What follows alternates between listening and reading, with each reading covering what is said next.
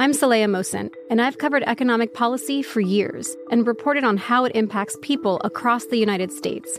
In 2016, I saw how voters were leaning towards Trump and how so many Americans felt misunderstood by Washington. So I started The Big Take DC. We dig into how money, politics, and power shape government and the consequences for voters. With new episodes every Thursday, you can listen to The Big Take DC on the iHeartRadio app, Apple Podcasts, or wherever you get your podcasts.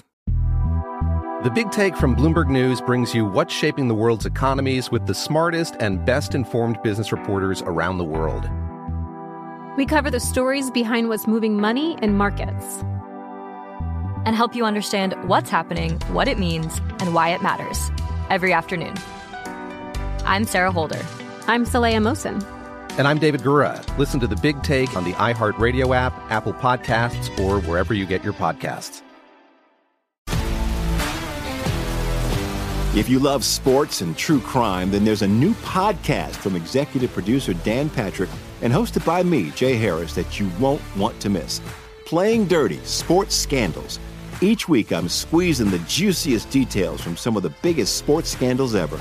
I'm talking Marcus Dixon, Olympic gymnastics, Cain Velasquez, salacious Super Bowl-level scandals. Join me on the dark side of sports by listening to Playing Dirty: Sports Scandals on the iHeartRadio app, Apple Podcasts, or wherever you get your podcasts. The Elevation with Stephen Furtick podcast was created with you in mind. This is a podcast for those feeling discouraged or needing guidance from God. Together in this podcast, we'll dive deep into Scripture, uncover the powerful truths that will help you rise above your limitations and embrace your full potential. We're here to equip you with the tools you need to conquer life's challenges. Listen to Elevation with Stephen Furtick every Sunday and Friday on the iHeartRadio app, Apple Podcasts, or wherever you get your podcasts. Hi guys, Liz Wheeler here. So after we finish recording Verdict every week, Senator Cruz and I sit down and get into the nitty-gritty of it all on our Verdict Plus series called The Cloakroom, where we look at political issues through a specifically legal lens.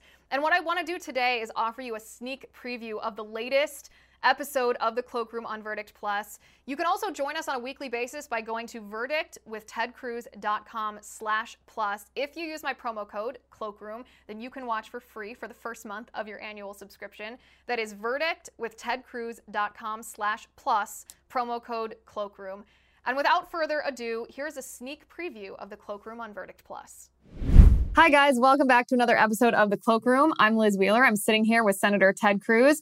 And Senator, I want to start today just by saying congratulations. We did it again. The left, the mainstream media is up in arms over something we talked about right here in the Cloakroom last week, the cancellation of student loan debt. So I think we should start the show just by welcoming the Washington Post and Business Insider, who wrote an article about your comments, your legal analysis of whether what Biden did with his executive order, canceling student loan debt, whether it's legal. They joined the ranks of CNN and MSNBC, who came to Verdict Plus last month when we were talking about Obergefell because of what Clarence Thomas wrote in his Dobbs concurrence. So before we get started on the rank choice voting, which is a fascinating topic that Verdict Plus fans have been asking about, I want to ask you, why do you think that the mainstream media is so up in arms about the legal analysis? Because that's what we were talking about, right? Not even the politics, the legality of the thing. Do they know that it's illegal?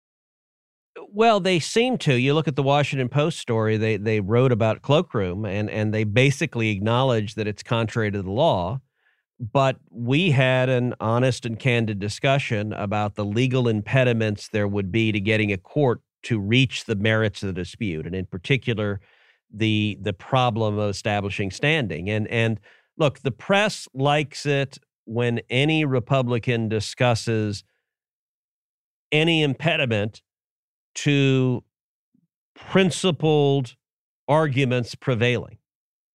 That they like that, gosh, wait, that this illegal student loan giveaway, maybe it survives. I will say, since we did the last Cloakroom, we talked about different scenarios of who might have standing, and I actually reached out to one of the top Supreme Court litigators in the country, who's a dear friend of mine, and he and I were brainstorming a little bit more on standing after we did the Cloakroom last week. And he came up with one more scenario, one other group of people that would have standing, and I think it's probably the strongest case for standing. And that is a student loan processor. So a company that is processing student loans. And the reason they would have standing is the consequence of forgiving these loans, and particularly the loans that are forgiven down to zero, is that those companies would face, as I understand it, a very significant drop in revenue, that it is real money out of their pocket because of the illegal forgiveness of the debts. That would almost surely clear the hurdle for standing. The downside is if you have someone that is processing student loans and administering student loans, they're doing business with the federal government, so they may not be willing to sue because they don't want to piss off the feds. But legally, they would have quite a strong argument for standing to be able to make the legal argument. And if it gets to the merits, I think the executive order gets struck down. I think it goes to the Supreme Court and is probably struck down 6-3, the same margins we saw on other lawless assertions of power by the Biden White House. So there is one group of plaintiffs that likely has standing, but time will tell whether they will have the courage to be willing to bring lawsuit to press the claim. Well, maybe it'll be courage paired with how hard their business is hit if they actually are decimated and they don't really have a business left to risk. Yeah. If they challenge the feds. That's very interesting. Maybe we should just pause right here and send this little update to the Washington Post and this little update to Business Insider so they can update their articles to make sure that it's fully accurate exactly how we Republicans are going to challenge them. But can we make sure that the Washington Post are paying subscribers? I mean, they do need to pay to keep the lights on here.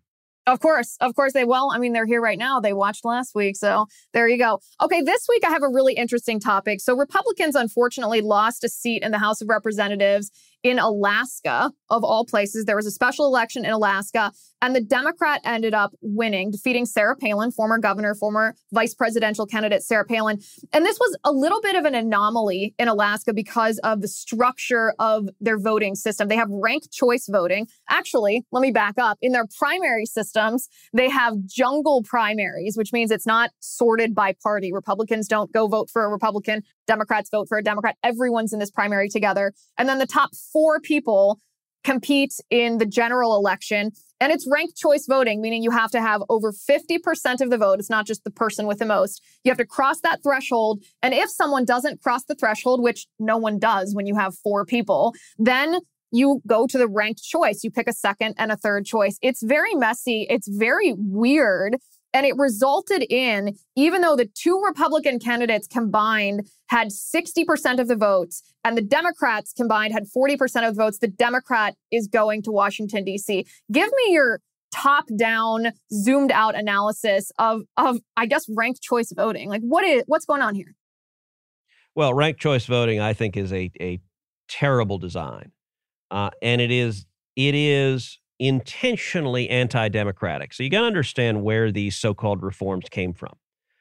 They come from enlightened good government folks that want one of 2 things to happen. They either A, want Democrats to win, or B, at the very minimum, they want moderates to win. What they don't want to win are conservatives. All of this is designed to stop conservatives from winning. And the reason you see these lefties pushing these reforms is that when you actually have free and fair elections and the voters vote, with some regularity, they vote to elect conservatives. And so this is all designed to rig the election, to make it incredibly difficult to elect a conservative. This is designed to change the rules. It is in the same general family as ballot harvesting, as universal mail-in voting. All of these things are designed to make it harder for a Republican to win, harder for a conservative to win. And the reason they're implemented is the so-called reformers don't like what the voters do when they're actually given a straight-up choice. So you look at this election. Number one, you had the jungle primary. You had all of the Republicans and Democrats on the ballot together. If you had, like most states had, a Republican primary and a Democratic primary, then Republican voters could select their choice, their preferred candidate. Democrat voters could select their choice, and you would have one major party nominee from each party. The reason that you see places like California do a jungle primary is they recognize, wait, conservative Republicans win primaries, and then crap, when they win primaries, they turn around and win the general election. So let's do the jungle primary to make it harder for that conservative to win. Alaska, though, did put the whole thing on steroids with ranked choice voting, because if you look at the numbers, and here, let me pull up the numbers. So 60% of the voters voted for Republicans. However, the breakdown, this is taking me a second. All right, so the first round of voting, 40.2% voted for the Democrat, 31.3% voted for Sarah Palin, and 28.5% voted for Republican Nick Begich. So if you add up Palin and Begich's number together, you get right at 60%. So 60% of the voters voted Republican, 40% of the voters voted Democrat. What's the outcome? The Democrat gets elected. Why is that? Well, under ranked choice voting, the third place finisher, who was Nick Begich, he's third, so he's eliminated. And they look to the voters put a second choice. The Begich voters put a second choice, and they allocate those second choices to whomever they put. Well, as it so happens, 50.3% of the Begich voters put Sarah Palin as their second choice. So half of Begich's votes got allocated to Sarah Palin. 28.8% put Peltola, who is the Democrat, as their second choice. And then what really had a big impact, 20.9% didn't put a second choice. They voted for Begich and they left it blank. The consequence of this is, even though 60% voted Republican, a Democrat gets elected. And it's that, as I said, is by design. The people who put this in place wanted either Democrats to win or, at the very worst, moderates to win. So you compared this to ballot harvesting or vote harvesting, which I find very interesting, because ballot harvesting and vote harvesting is something that has to be dealt with at the state level. And many states have outlawed that practice. Is ranked choice voting something that should be outlawed by states to protect against, well, this outcome? Absolutely. Look, it's a bad way of doing elections. It doesn't present, an election is a binary choice. At the end of the day, you're choosing between one person or another, and only one person can win. And what happens with ranked choice voting is you look at some of the game theory and economics, you end up with people voting in ways that the outcome is perverse and backwards. Elections should be about making choices. And the people who push these reforms know that. They know that the outcome, the reason they want to change the way elections are done is they don't like how the voters vote. They're trying to prevent the voters from voting the way they would vote if they were given the ability to do so in an ordinary election. I will say, by the way, as an aside, on an infinitely less consequential stage, I actually participated in a ranked choice voting election in which I lost the election by one vote. And I'll tell you the story. As I said, it was one vote. It was infinitesimally less important, but it was when I was in college. I was at Princeton, and I was very active in the American Whig Classophic Society, which is the world's oldest debating and political society. I was the chairman of the Classophic Party, which was the conservative party. That was founded by William Patterson. It was one of the signers of the Declaration of Independence. The American Whig Party was founded by James Madison, the father of the Constitution. I ran for president of the American Whig Classophic Society, which is the entire debating society. Unfortunately, Whig Clio used ranked choice voting. So at the end of the first round of voting, I was leading. I had 52 votes. The second place candidate had 44 votes, so I had won by a sizable margin on the first round. The third place candidate had 19 votes. Because the third place candidate was eliminated, those 19 votes were reallocated. Of those 19 votes, 5 had me in second, so my 52 went to 57. And 14 had the second place finisher as their second choice. And so his 44 went to 58, and I lost 58 to 57. And I got to tell you, at 20 years old, it sucked then. And I got to say, it sucks for Sarah Palin. Sarah is a friend of mine. I like Sarah. I am sorry for the outcome that happened, and it sucks even worse for the people of Alaska.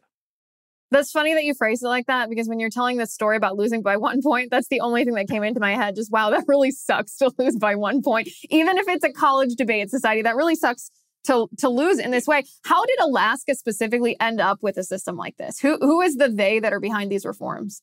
So there's some dispute about that, but there was a referendum effort to put it on the ballot, and the voters voted for it. Now, you could say, well, gosh, isn't that consistent with democracy? Yes, in a sense, the voters put it in place, but I am not at all convinced the voters understood what the consequences would be. I'd be willing to bet people are astonished today that 60% of the voters in Alaska voted for a Republican, and the result is the Democrat wins. This is designed to deceive voters. And I think election mechanisms that are designed to deceive voters are not good mechanisms. They frustrate the operation of democracy. It seems like this is one of those things that conservatives in states across the country, not just Alaska, should check and make sure that this is not an effort that's being exerted in their localities, in their states, to make sure to protect against this. Because that's the thing. That's what we saw with Mark Elias, right? In the summer of 2020, before the presidential election, when all of these changes to election laws in different states, especially the swing states like Pennsylvania and Arizona and Georgia and Wisconsin, people didn't really see it coming until it was too late. This might be a signal to people to make sure your state's not doing this, so that it doesn't become too late. Well, and Liz, these kinds of reform, jungle primaries and ranked choice voting, or in Alaska's case, both combined together, they are often supported by self-described moderate Republicans, because those moderates are frustrated that when they run in primaries against conservatives, more often than not, they lose. So they're like, all right, let's change the rules so that we don't lose. So moderate Republicans sometimes support these reforms to prevent conservatives from winning. But when the moderates are doing so, they're also rolling the dice, because they're increasing the chances that the Democrat wins also. And they're willing to say, all right, in order to stop the voters from electing a damn conservative, I'm willing to hand it over to the Democrats and the nuts. That, I don't think the voters want that outcome, but I do think there's some politicians who are okay with that outcome. Well, that's what happens when you're when politicians don't have principles. Then they're willing to hand it over. If they lose power themselves, they're willing to hand it over to people with even fewer principles. Let's do a question from Verdict Plus, because this is a great question, and I'm interested in your answer as well. It's from Dade Goforth, who says, what are the chances that the new assault rifle ban bill passes the Senate? If it passes, would it be constitutional? What would it mean for everyday Americans trying to buy guns in the future? He says, I've been listening since day one and love the podcast. Keep up the good work. Thank you. So the chances that the so-called assault weapons ban passes the Senate, at least right now, are essentially zero. It's not going to pass. The reason it's not going to pass is, as long as we have the filibuster, it would take 60 votes to pass. It's not going to get 60 votes. The last time we voted on it was 2013. Dianne Feinstein was carrying it at the time. It was her bill. It was a Democratic Senate. There were a majority of Democrats in the Senate. We voted on it, and it only got 44 votes on the floor of the Senate. So even though Democrats had a majority on the floor, it got 0 Republicans, and it didn't get all the Democrats. There were several Democrats who voted against it. It does speak volumes that in the wake of the horrific school shooting in Uvalde, the Democrats didn't even try to push it. I think they recognize they don't have the votes. They may not even have the votes in their own conference, but there's no way they have the votes on the floor of the Senate. And it's why they pursued other gun control strategies instead of a so-called assault weapons ban. One of the reasons why it didn't get a lot of support. So we had one in effect for 10 years, and it expired. And the Justice Department studied it. Came out of Bill Clinton, was in effect 10 years. It expired. The Justice Department studied it and concluded that it had no statistically significant effect on violent crime, that it didn't actually reduce violent crime in any measurable impact. And I'll tell you a story about that. So 2013 on the Judiciary Committee, we're having hearings, and Dianne Feinstein is pitching her bill, and I'm arguing against it. And I'm a brand new baby freshman. I mean, I'm just there. And in fact, when she and I are arguing, at one point, she loses her mind and says, I am not a fifth grader or sixth grader. I am not a sixth grader. She gets very mad because I asked her a substantive question about the Second Amendment. And apparently in the Judiciary Committee, you're not supposed to do that to another senator. And subsequently, I was debating with Al Franken, truly a charming soul. And that was tongue in cheek, if that did not come across. And I pointed out that DOJ. We'll see from the Washington Post headlines after this whether the humor came across or not. Well, I pointed out at the hearing that DOJ had studied the assault weapons ban that was in effect for 10 years and concluded it had zero statistically significant effect on violent crime. And Al Franken came and argued, that's not true. That's not true. It had an enormous effect. I don't remember what he said, but he was quite worked up, saying that what I said was not right. And I, in turn, responded that, given this study, anyone who argues that there is a measurable effect on violent crime is engaged in sophistry. A couple hours later on the Senate floor, I'm standing on the Senate floor, and Al Franken runs up to me and said, "You accused me of engaging in sophistry. I didn't know what that meant, but I went and looked it up, and now I'm really mad." And I got to admit, I was genuinely speechless. I'm like, yeah, okay. And Al later wrote a book entitled Giant of the Senate. I joked at the time that it was a perfect title. It was only missing one word.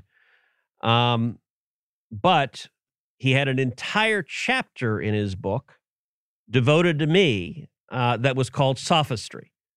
So it I found it quite amusing that for lefties, they seem to believe that if they his whole book tour, he basically just did a stand-up routine insulting me, which apparently works to sell books to liberal Democrats. Like it is. I think he thought it was a good way to sell books. Well, I mean, in a sense, you almost have to respect him for admitting that he didn't know what the word meant. That's really hilarious. But it's also hilarious to see liberal Democrats who are anti-free market taking advantage of capitalism to sell books based on their insults against you. You got to love the whole thing. One last question. So you say that the assault rifle ban has very little chance of passing in the Senate. What about the gay marriage bill? What are its chances? I don't know. That is actually a good question. I think the odds are good. We're going to vote on it in the next month. Schumer has said he's going to bring it up for a vote. He hasn't done it yet. It could be as soon as next week. He hasn't told us what we're voting on next, and Schumer controls the floor. For it to pass, they've got to hold all the Democrats, and they've got to get 10 Republicans. Several Republicans have publicly said that they would vote for the bill. To get to 10, I can tell you we are having vigorous arguments in the conference about it. I and several others are pushing for an amendment to the bill that would be a strong protection of religious liberty, because the bill as written would have enormously harmful consequences for religious liberty. It would result in 501c3 tax status being denied to universities that embrace a biblical definition of marriage, to churches that teach a biblical definition of marriage to charities that follow a biblical definition of marriage. This bill, without a religious liberty protection, would have massive consequences across our country, weaponizing the Biden administration to go and target universities, K through 12 schools, social service organizations, churches, and strip them all of their tax-exempt status. That is enormously consequential. I don't know if we'll succeed in getting the vote on that amendment, and I don't know how the vote will shake out, but I'm a no regardless. But what its prospects of success are on the Senate floor, I hope it doesn't pass, but I don't know what will happen. And shame on any Republican who claims to be for limited government but would support a bill that targets people of faith. I can tell you, I'm arguing vociferously to my colleagues. Look, I get some of you, are in purple states and you want to show how touchy-feely and you are. Okay, great. Put out a statement. But don't vote for a bill that will be used as a weapon to target and persecute churches and universities and religious schools and Catholic charities. The harm from this bill would be massive. It's a shame to see it. It really is sad to see it. And the fact that Schumer is not telling you when you're going to vote on it, I think, tells us what we need to know. To the Verdict Plus community, this is the second cloakroom in a row that we've used, or that I've chosen to use your topics. We did the Convention of the States, and then we did ranked choice voting. So keep those ideas coming. I love to hear what you guys care about, what you're thinking about, what questions you have. I'm Liz Wheeler. This is the Cloakroom on Verdict Plus. I'm Saleha Mohsin, and I've covered economic policy for years and reported on how it impacts people across the United States. In 2016, I saw how voters were leaning towards Trump and how so many Americans felt misunderstood by Washington. So I started The Big Take DC. We dig into how money, politics, and power shape government and the consequences for voters.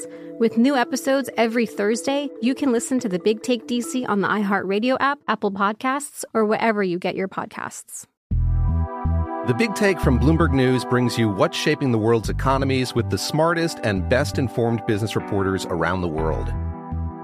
We cover the stories behind what's moving money and markets, and help you understand what's happening, what it means, and why it matters every afternoon. I'm Sarah Holder. I'm Saleha Mohsin. And I'm David Gura. Listen to The Big Take on the iHeartRadio app, Apple Podcasts, or wherever you get your podcasts. If you love sports and true crime, then there's a new podcast from executive producer Dan Patrick and hosted by me, Jay Harris, that you won't want to miss.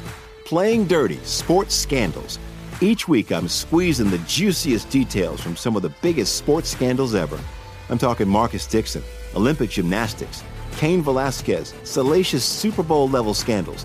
Join me on the dark side of sports by listening to Playing Dirty: Sports Scandals on the iHeartRadio app, Apple Podcasts, or wherever you get your podcasts. The Elevation with Stephen Furtick podcast was created with you in mind. This is a podcast for those feeling discouraged or needing guidance from God. Together in this podcast, we'll dive deep into Scripture, uncover the powerful truths that will help you rise above your limitations and embrace your full potential. We're here to equip you with the tools you need to conquer life's challenges. Listen to Elevation with Stephen Furtick every Sunday and Friday on the iHeartRadio app, Apple Podcasts, or wherever you get your podcasts.